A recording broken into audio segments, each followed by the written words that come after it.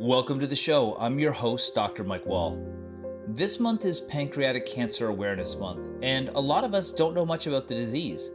Today is actually International Pancreatic Cancer Awareness Day. Now, me and my family didn't know much about it until about 8 years ago when we lost my father to this terrible disease. When we did some research, we found out that it is devastating. Last year, we lost a Canadian icon, Alex Trebek, to the disease, and many other well-known people have fought a losing battle with it. You're going to hear these stats over and over again today, but pancreatic cancer is one of the, if not the most deadly cancer, where survival rates have not improved for decades, and only 4 to 8% of people survive 5 years. It's very difficult to diagnose, only operable in 15% of cases, and can spread easily throughout the body. It's a relatively uncommon form of cancer, but because it's so deadly, it'll soon be the number 2 killer for cancers in the country. Alex Trebek, Steve Jobs, and Patrick Swayze, among others, weren't able to survive even with access to the best care available. So today's episode is about accomplishing 2 main things. First is to create awareness for all of us listening and to educate ourselves on what the signs and symptoms are, in the hopes that if we ever do get diagnosed, we find out sooner and have more effective treatment.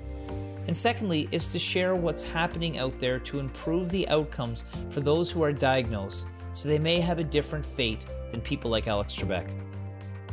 First, we're going to talk with Dr. Anish Kirpalani, who's the chairman for the Pancreatic Cancer Canada and a research scientist at St. Michael's Hospital in Toronto.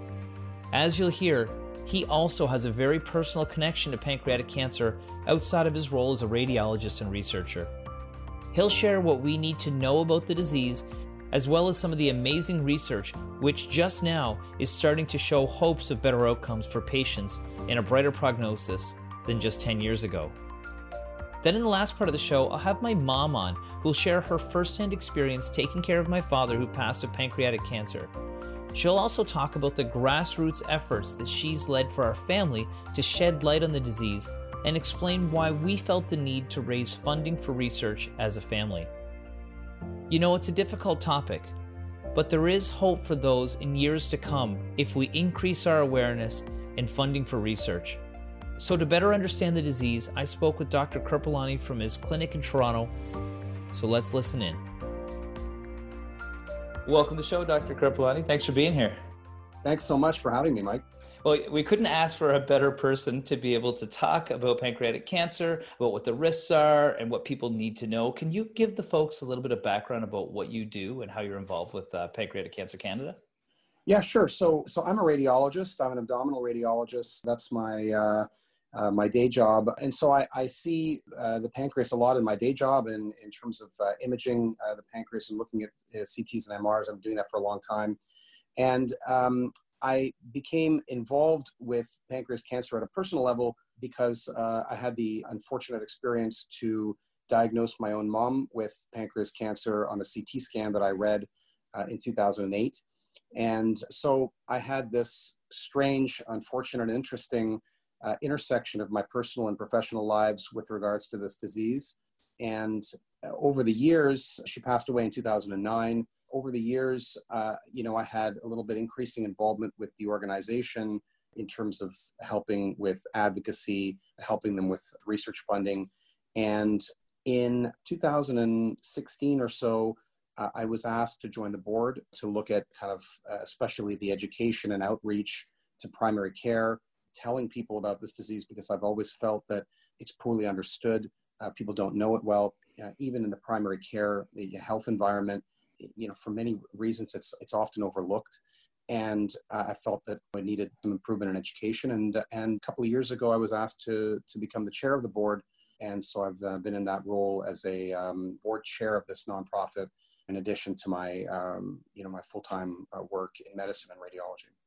It's funny how most people that are involved are the people that were affected because their family members were affected because the survival rates are so low. Maybe you could share with folks some statistics around just how deadly the disease is.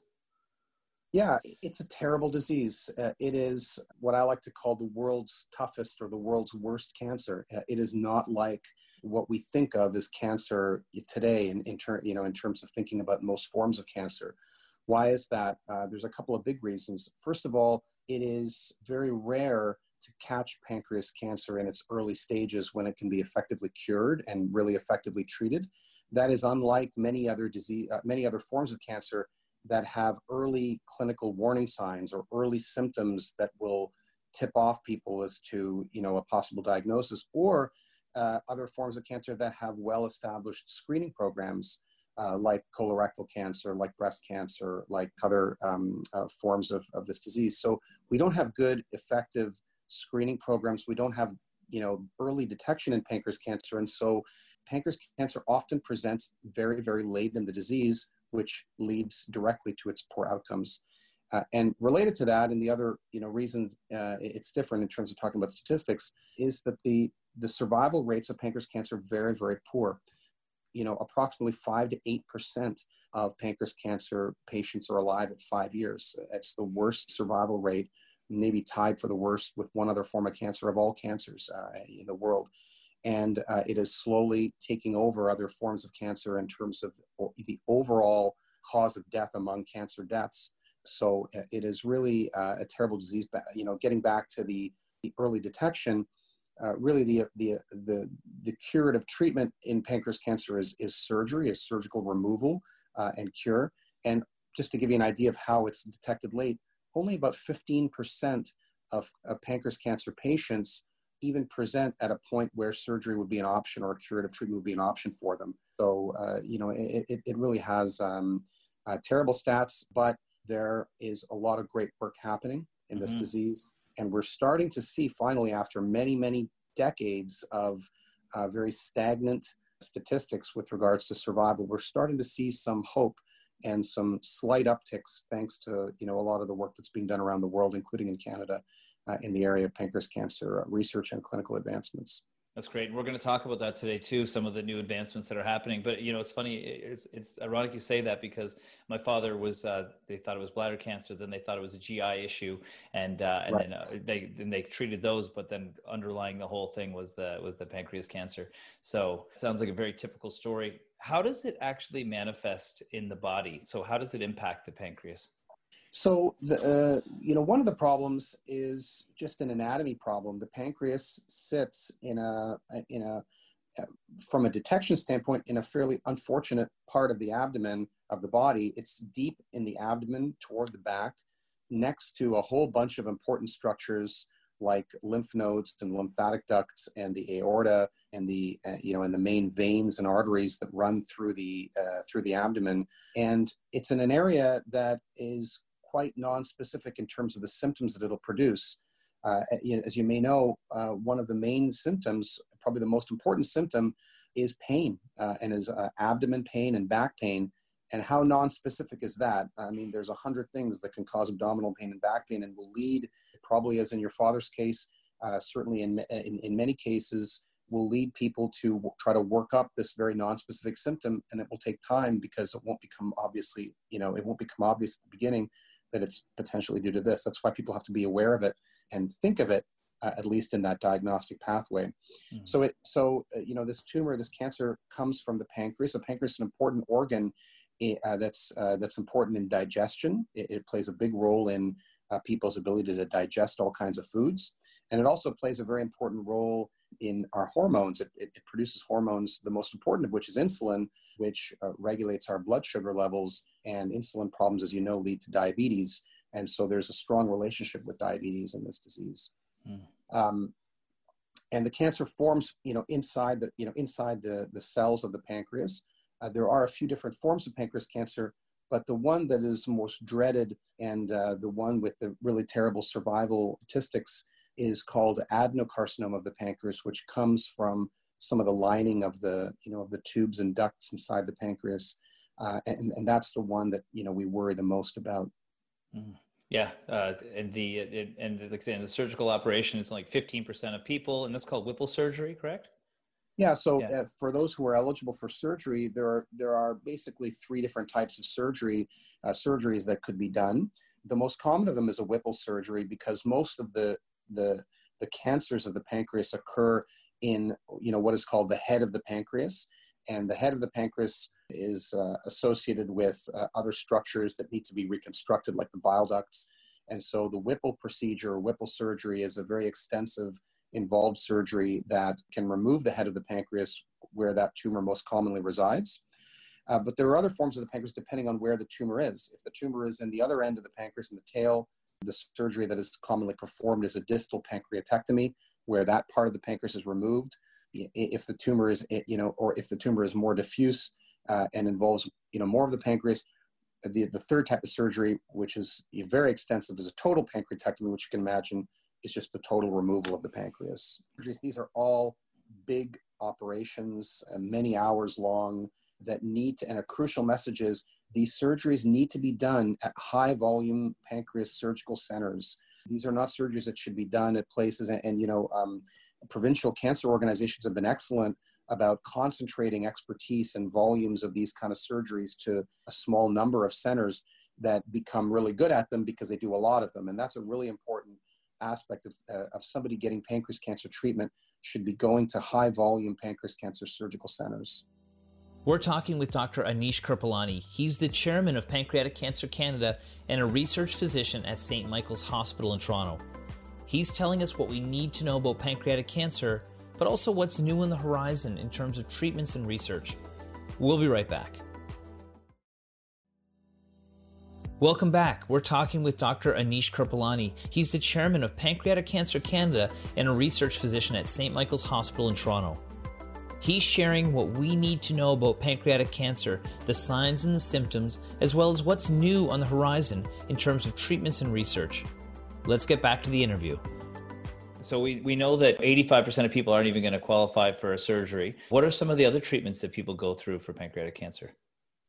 Yeah, so the other forms of treatment where we have seen lots of advances in recent years are predominantly chemotherapy and or medical therapy and radiation therapy.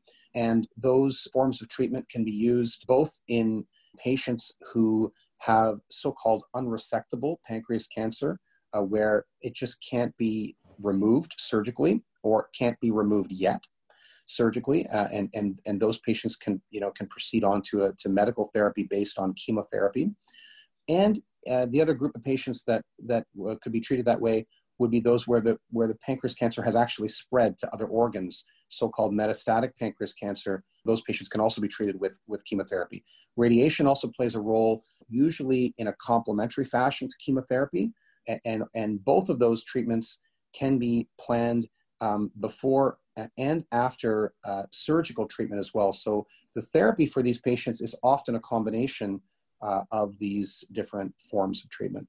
And the other thing about the pancreas, and correct me if I'm wrong, but it doesn't have some of the same tissues that sort of confine cancer as easily as some other things, like the prostate, for example. So it can metastasize a little bit easier than some other cancers. Is that right? That's absolutely right, Mike. There's no so-called capsule or, as you said, tissue that like in the prostate, that clearly confines the tumor or confines the pancreas. The pancreas is exposed, if you will, to what I like to call the highways of travel up and down the abdomen and the body, so that unfortunately it's easy for a tumor that sits in the pancreas to spread.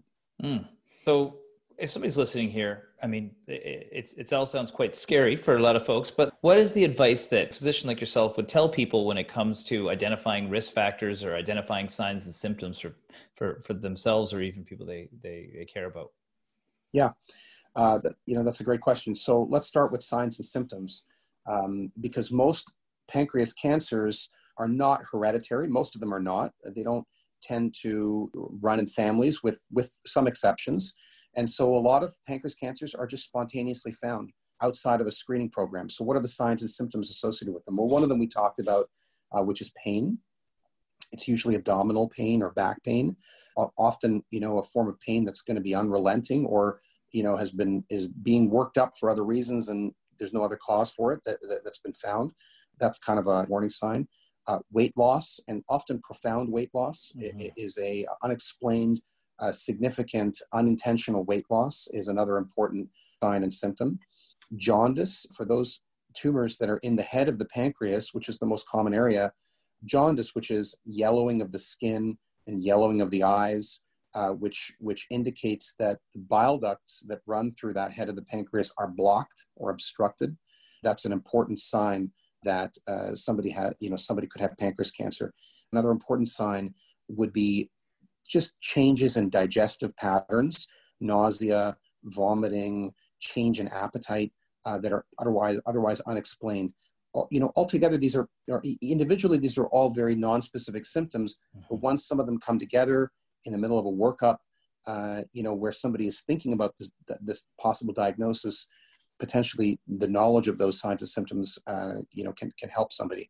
And I would say that the other important sign, which I've seen many times, it was present in my mom's case as well, is late onset or otherwise unexplained diabetes.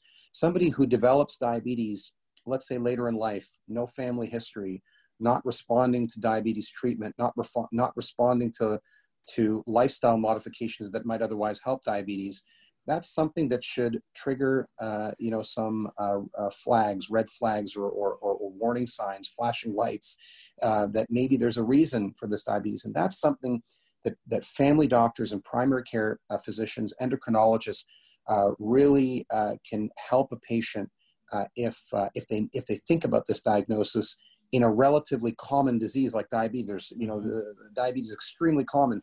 Nobody would think that that there may be an underlying pancreas cancer that's causing that, but to think about that in unusual cases of diabetes would be a potentially very important contribution that somebody could make. This is part of the show. Part of the show is for individuals to have the health literacy that they can listen to something like this, and then maybe they can put that on the radar of their physician because it is so uncommon. That might be one way for them to be able to help themselves with their health literacy.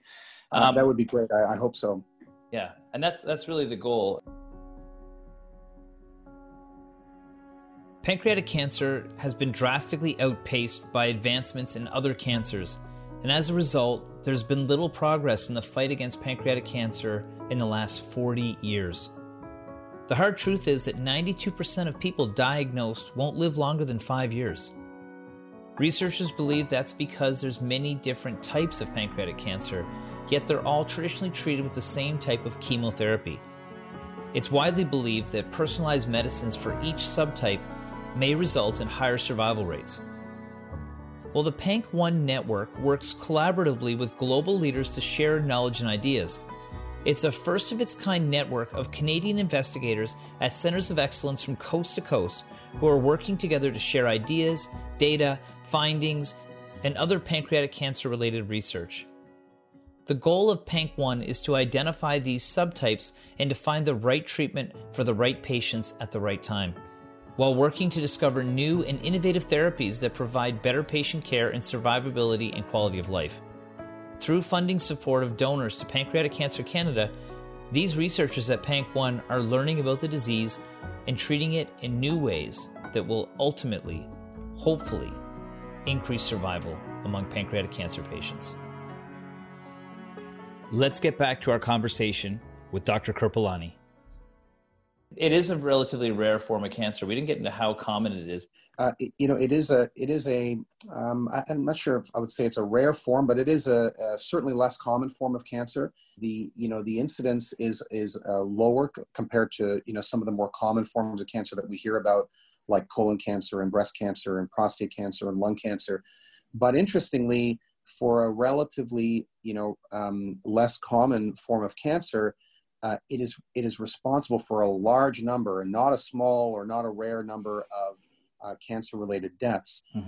Soon thought to be, the second leading cause of cancer death behind lung cancer, if it's not already there in developed countries. So, this is unfortunately becoming very common, and it's affected people we've all heard about, and it is a cancer that's growing in importance. Yeah, right. Alex Trebek comes to mind right away, and we've had Patrick Swayze and and Steve Jobs, and these are high-profile people that have all the resources at their disposal, yet they still are having a really hard fight, or they don't make it. Let's talk about the organization that you're involved with now, because this is one of the reasons why there's progression in treatments. You're involved with Pancreatic Cancer Canada. What's the mission of that organization, and what do you guys have going on right now? Yeah, so the mission of Pancreatic Cancer Canada is really to be a national advocacy, awareness, and research organization dedicated to pancreas cancer. We are the national voice for pancreatic cancer in Canada. We're also a member and a very active contributing member to the pancreatic cancer awareness and the cancer awareness movement around the world. A partner with the World Pancreatic Cancer Coalition, and a partner with global cancer awareness organizations like UICC. We are involved in funding important research in Canada and indeed outside of Canada for pancreas cancer. That's what we do the most with funds, and and I'm proud to say that as a physician and as somebody who understands research, it's great to be able to help to oversee an organization that contributes research funding in a way that I can at least understand that world a little bit as well. And so I'm proud of the fact that we've been able to fund very collaborative research across the country, from coast to coast, and encourage collaboration and teamwork among luminary pancreas cancer researchers across Canada, and try to expand the collaboration inside of Canada to outside of Canada, including to the United States. In addition to that, though, we have been very active in patient support programs, in wellness programs, because what we have found is that wellness programs and patient support programs that are out there for cancer patients don't always address the needs of pancreas cancer patients, because pancreas cancer is so different from other forms of cancer. Whereas, those kind of support programs may help patients who have long survival times and who turn those forms of cancer into chronic diseases. Most of our pancreas cancer patients don't have that luxury. And so we partnered, for example, with Wellspring to create a program that is specific to pancreas cancer patients.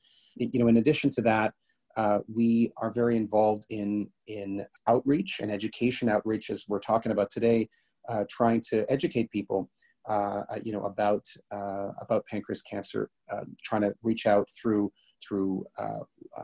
education programs, both in person and online, to reach out and make people aware about this. Mm-hmm. In addition to that, we have a lot of awareness and advocacy programming that's across Canada that helps patients with pancreas cancer as well. So that's kind of some of the things that we're involved with.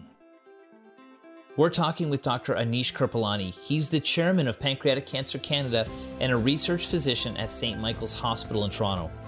He's telling us what we need to know about pancreatic cancer, but also what's new on the horizon in terms of treatments and research. We'll be right back.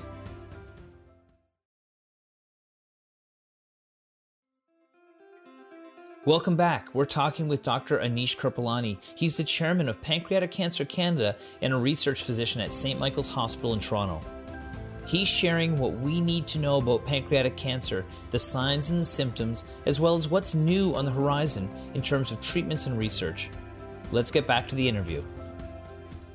I'm sure it really helps the treatments to make sure that you guys are building and working with the people that are likely to have the best outcomes for the research. Yeah, and really what it comes down to in the mission overall, through all these investments in research and increased awareness, is to improve the survival of this disease, to improve and increase the terrible survival rate of this disease through all of the work that we're doing. Mm-hmm. Yeah. So let's talk about some of that research right now, because I know about the PANC-1 network and some of the research that's happening there. So what's happening in your world right now on that side of things? So, PANC-1 was an important project that started a few years ago, exactly what I was saying, through putting together a collaborative network of pancreatic cancer researchers and clinicians across Canada, at sites across Canada. And the idea behind it was really to be able to understand pancreas cancer better. Why is that important? Well, in other forms of cancer, treatments have moved to very personalized medicine and personalized treatment, where when you understand the subtype or when you understand the risk factors of the specific form of cancer, you can tailor the treatment to those patients a little bit better and therefore improve their outcomes. In pancreas cancer, for many years, there was no such focus and really no such availability of treatments. There was one or two main chemotherapy regimens and forms of surgery that were available to patients. And now that's changed a little bit. There are a number of drugs and a number of chemotherapy regimens, advances in surgery that have occurred, advances in radiation therapy that have occurred.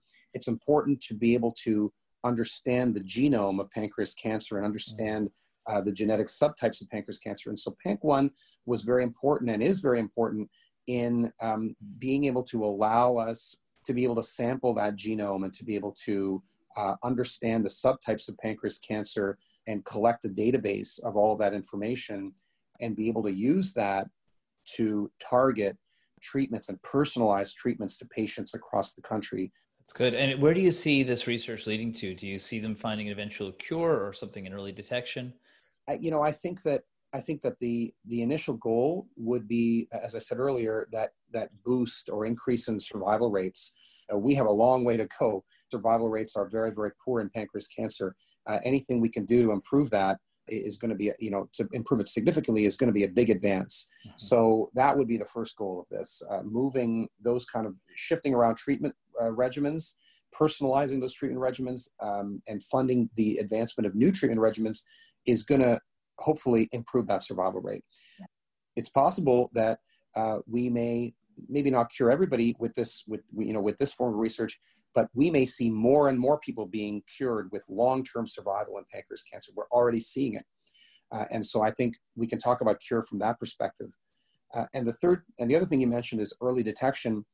Early detection is it's the holy grail of pancreas cancer, right? It's what we want to get to, but we're not there yet. And this is not focused in early detection. There is a lot of work being done around the world trying to find an early detection test, whether that be in imaging, whether that be blood work, whether that be something else. We ourselves are funding early work in terms of wearable technology. Something innovative that we're doing right now is trying to get, data that might come from a patient in terms of how they're feeling, or in terms of what their vital signs are, or in terms of how they were feeling when they woke up one morning, and having them wear technology that can capture that kind of data might help us in that realm. There's lots of other kind of innovative work being done in that area, but we're not there yet. We don't have a good early detection technique. And this work in NeoPanc1 and PANC1 is not, in that area, that I think is so important in getting us up to a level where we can really start to think about early detection. Right. Yeah. I think one of the last questions I'd ask you would be, people are very generous. They love to give to different causes, but I always try and encourage people to be a little bit more conscious of maybe where they're putting their funds. And why would it be so important if somebody's thinking about, giving to some sort of medical research, why something like pancreatic cancer would be something that should maybe come to mind for them? That's a great question. Among cancers and among disease-focused charities, this is a really important initiative. We have to get pancreas cancer patients to survival rates that are at least comparable to other forms of cancer that have advanced greatly in the last 30 to 40 years, while pancreas cancer has lagged behind. So I think, the cause, and speaking for all the people that we've lost to this disease, would be important. That's important enough. Mm-hmm. On top of that, there is such optimism now. Somebody could say, well, for 40 years, nothing's really happening. Why should I give my money to that, to something where we just haven't had effective treatments? I would say in the last 10 years, and particularly in the last 5 years, we have a lot of hope. We have a lot of promise for all of a sudden in the last 5 years, new chemotherapy regimens that have actually significantly improved survival have come out. Massive advances in surgical treatment and selection of patients of surgery, vascular reconstructing blood vessels that otherwise a surgeon wouldn't have touched that tumor, maybe 10 years or 15 years ago. They are going in and operating on these patients now. So I feel like we have the tools, we have these medical tools that have reached a point, almost an inflection point where we're ready for a big breakthrough now. Sequencing the genome of pancreas cancer and just think about the genetic techniques that we've used in other diseases, other forms of cancer. Those are really being used in a great way in pancreas cancer now. So, I feel like now is a great time to be putting your money, to support this disease because of the shocking and terrible outcomes that people have had in the past that and they can't speak about it today, and because we're at a real medical breakthrough point. And I think that, specifically to Pancreatic Cancer Canada, there's no other national voice that is doing the things that we're doing, collaborating, liaising with pancreas cancer experts around the world, and promoting the kind of collaborative work that we've done, both in terms of research and in terms of advocacy and awareness and wellness. So, I would encourage your viewers to support this organization. I'm proud of the organization. I've got a lot of things going on in my life. I wouldn't lend my time to it if I really didn't feel strongly about it. Well, I'm sure your mom's proud of you too for all the work you're doing and helping other Thanks people. for saying that. Yeah, well, I really appreciate it. Somebody who shared the same type of experience. So it's really really nice for you to take the time to come here and share what's going on and a little bit more about the disease with our listeners. So thank you again, and it was really great to have a chat today. It was really great talking to you, Mike, and getting to know you, and thank you for lending your platform to talking about this. Really important, and I'm glad we have a connection to be able to speak again, hopefully sometime. We definitely will. Anything new comes up, you be sure to reach out. Thanks so much, Mike. That was Dr. Anish Kirpalani, who is the chair of Pancreatic Cancer Canada. He joined us from St. Michael's Hospital in Toronto to share his personal experience with pancreatic cancer, losing his mother and then becoming a fierce advocate for some of the amazing new research which is underway with the help of his organization, Pancreatic Cancer Canada. When we return, we'll talk with my mother, who, after losing my father, has been raising awareness on the disease in Atlantic Canada through our family's Purple Lights for John campaign. We'll be right back after this break.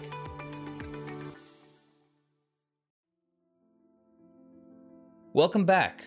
Believe it or not, I'm here with my mom, Sharon Wahl, to talk about her and my father's experience with pancreatic cancer, which eventually took him 8 years ago. Since then, she has become an advocate for creating awareness around the disease by leading the Purple Lights for John campaign here in Atlantic Canada. Let's check in with her and find out more.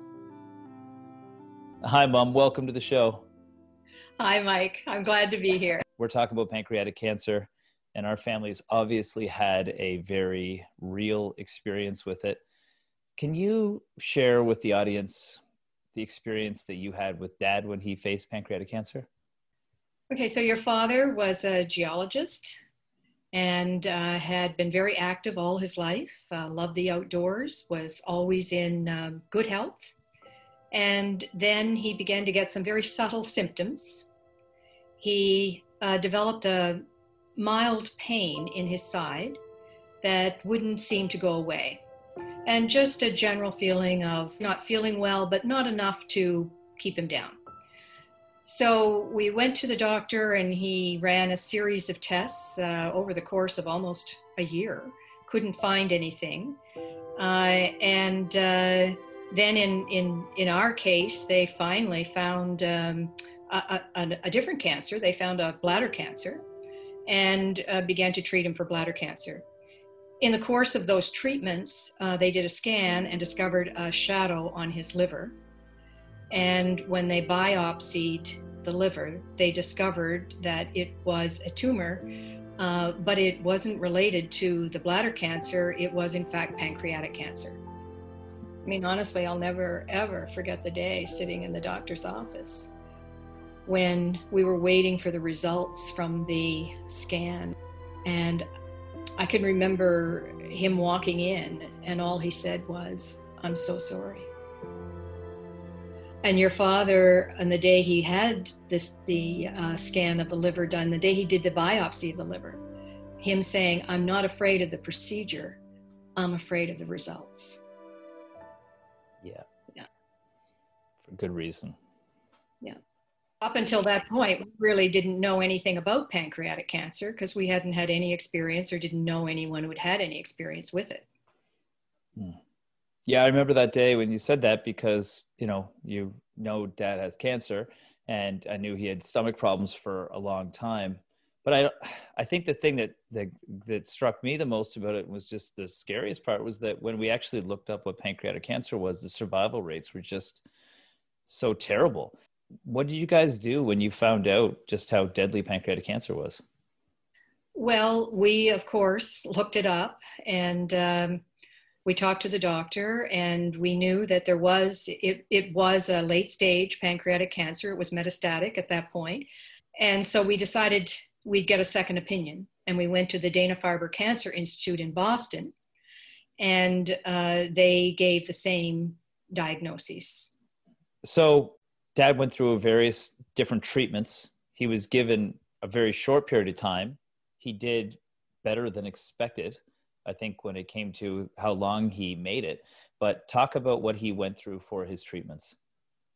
Well, in both the hospital here, the oncologist here, and the Dana-Farber Cancer Institute recommended at the time that he try what was a relatively new chemotherapy for pancreatic cancer called FOLFIRINOX.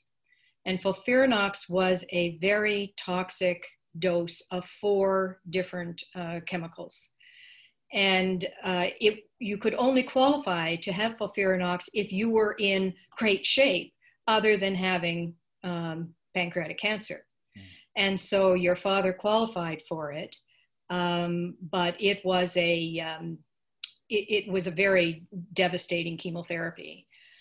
He was extremely ill on it. At times we wondered, which would take him first, the chemotherapy or the pancreatic cancer. He could easily lose 20 pounds in a week and a half.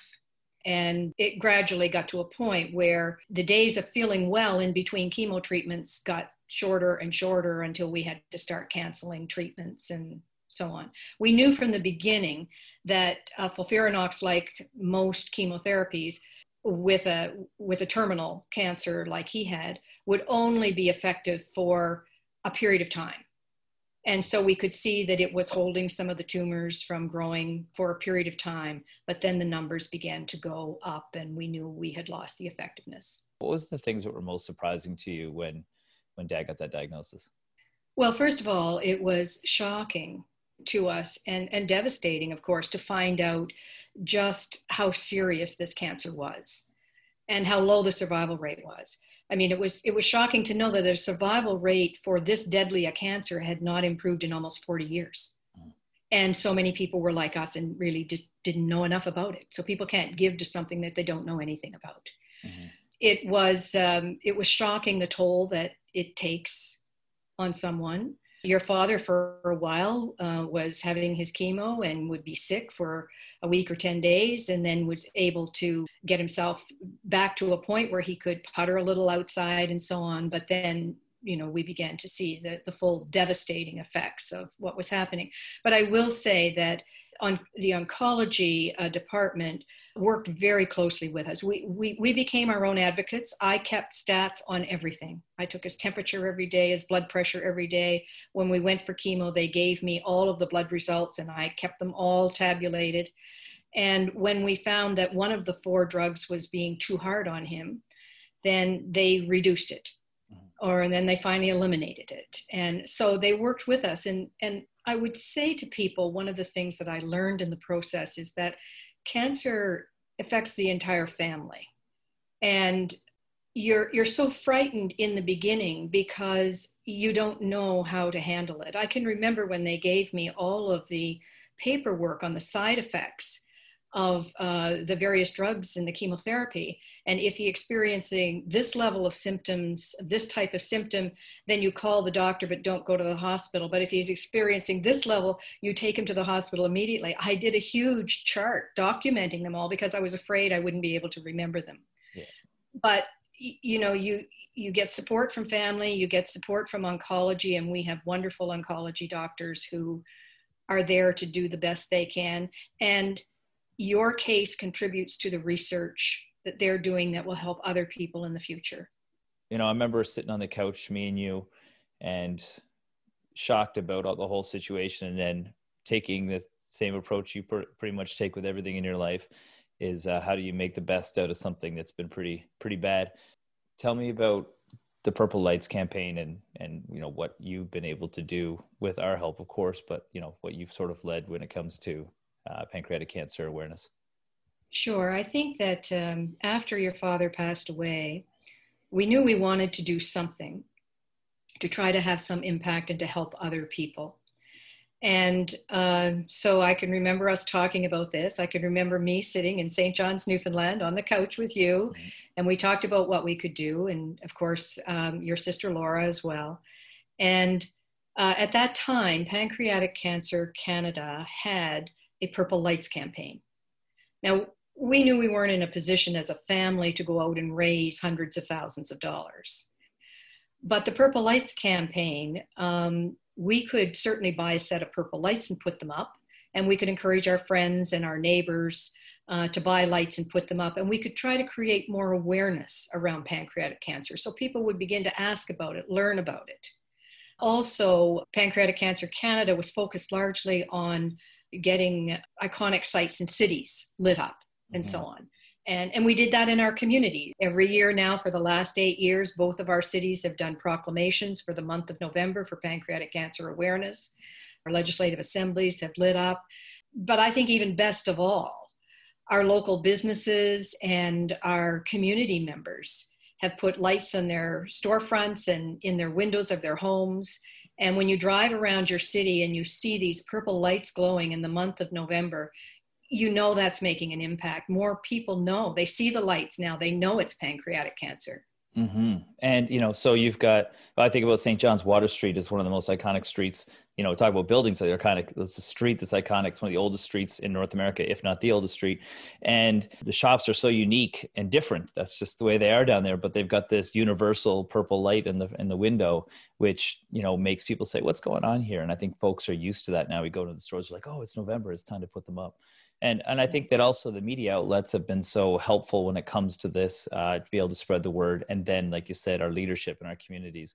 I know Mayor Breen has been there every single year to read a proclamation and to light City Hall up purple. And that's meant a lot to us as well. So that was the start of where we were and how we tried to create awareness. What are the main goals besides awareness? Now we've reached a point where we have a fair amount of awareness in our communities, and we were selling purple lights. We had a supply of purple lights for a while, and we were selling them for $20 a set, and the money was going to Pancreatic Cancer Canada. Mm-hmm. Now we've moved on to trying to increase the money that we're raising by launching a new campaign this year called our virtual light bulb mm-hmm. campaign. Mm-hmm. So now what we're feeling this year is we're asking people to buy a virtual light bulb for $15. The money goes directly to Pancreatic Cancer Canada, who will issue a tax receipt for that donation. And the collective impact of people buying all of these virtual light bulbs, we hope will raise a significant amount of money this year for pancreatic cancer research. What do you hope to see happen when it comes to pancreatic cancer care over the next little while as a result of some of these efforts? We often talk about a cure for cancers. I think for pancreatic cancer, one of the most significant things that could come out of the research are diagnostic tools. So many people die of pancreatic cancer because by the time they're finally diagnosed, it's too late. They don't qualify for an operation. Less than 15% of the people who are diagnosed with pancreatic cancer qualify to have an operation. And without that, you're fighting an uphill battle. Mm-hmm. So I would love to see the money that funds this research develop those diagnostic tools so people could get their diagnoses early and have a fighting chance. I remember hearing from one family one time, because we have a lot of families who reach out to us as well, and said that when their father got diagnosed with pancreatic cancer, he wanted to put up a fight. But it was one-sided. He didn't have a fighting chance. So I'd like to see us raise awareness and help do our part to raise some funds to help give pancreatic cancer patients a fighting chance. I just want to thank you, Mom, because I've been able to see it. It's been really cathartic for me to be able to help and to develop this whole program. But it wasn't for your sort of bravery dealing with it, and then it probably wouldn't have happened. So thank you. Thank you, Mike. Thanks for listening today. As you can tell, this is a topic that my family and I are passionate about. If you want to find out more about the Purple Lights campaign here in Newfoundland and Labrador, you can find us on Facebook under Purple Lights for John, or you can email me at wahlshow@vocm.com. That's WAHL show@vocm.com. Thank you to Dr. Kirpalani for taking the time to chat today, and my mom for sharing her and Dad's story. I also want to thank all of our amazing supporters who have lit up purple this year. Whether you had lights from us in the past or just went down to the hardware store and put up some purple lights, we really appreciate your support. Well, that's today's show. Thanks for joining me. I'm your host, Dr. Mike Wahl. We'll see you back here next week for another episode of the Wellness and Healthy Lifestyle Show on your VOCM.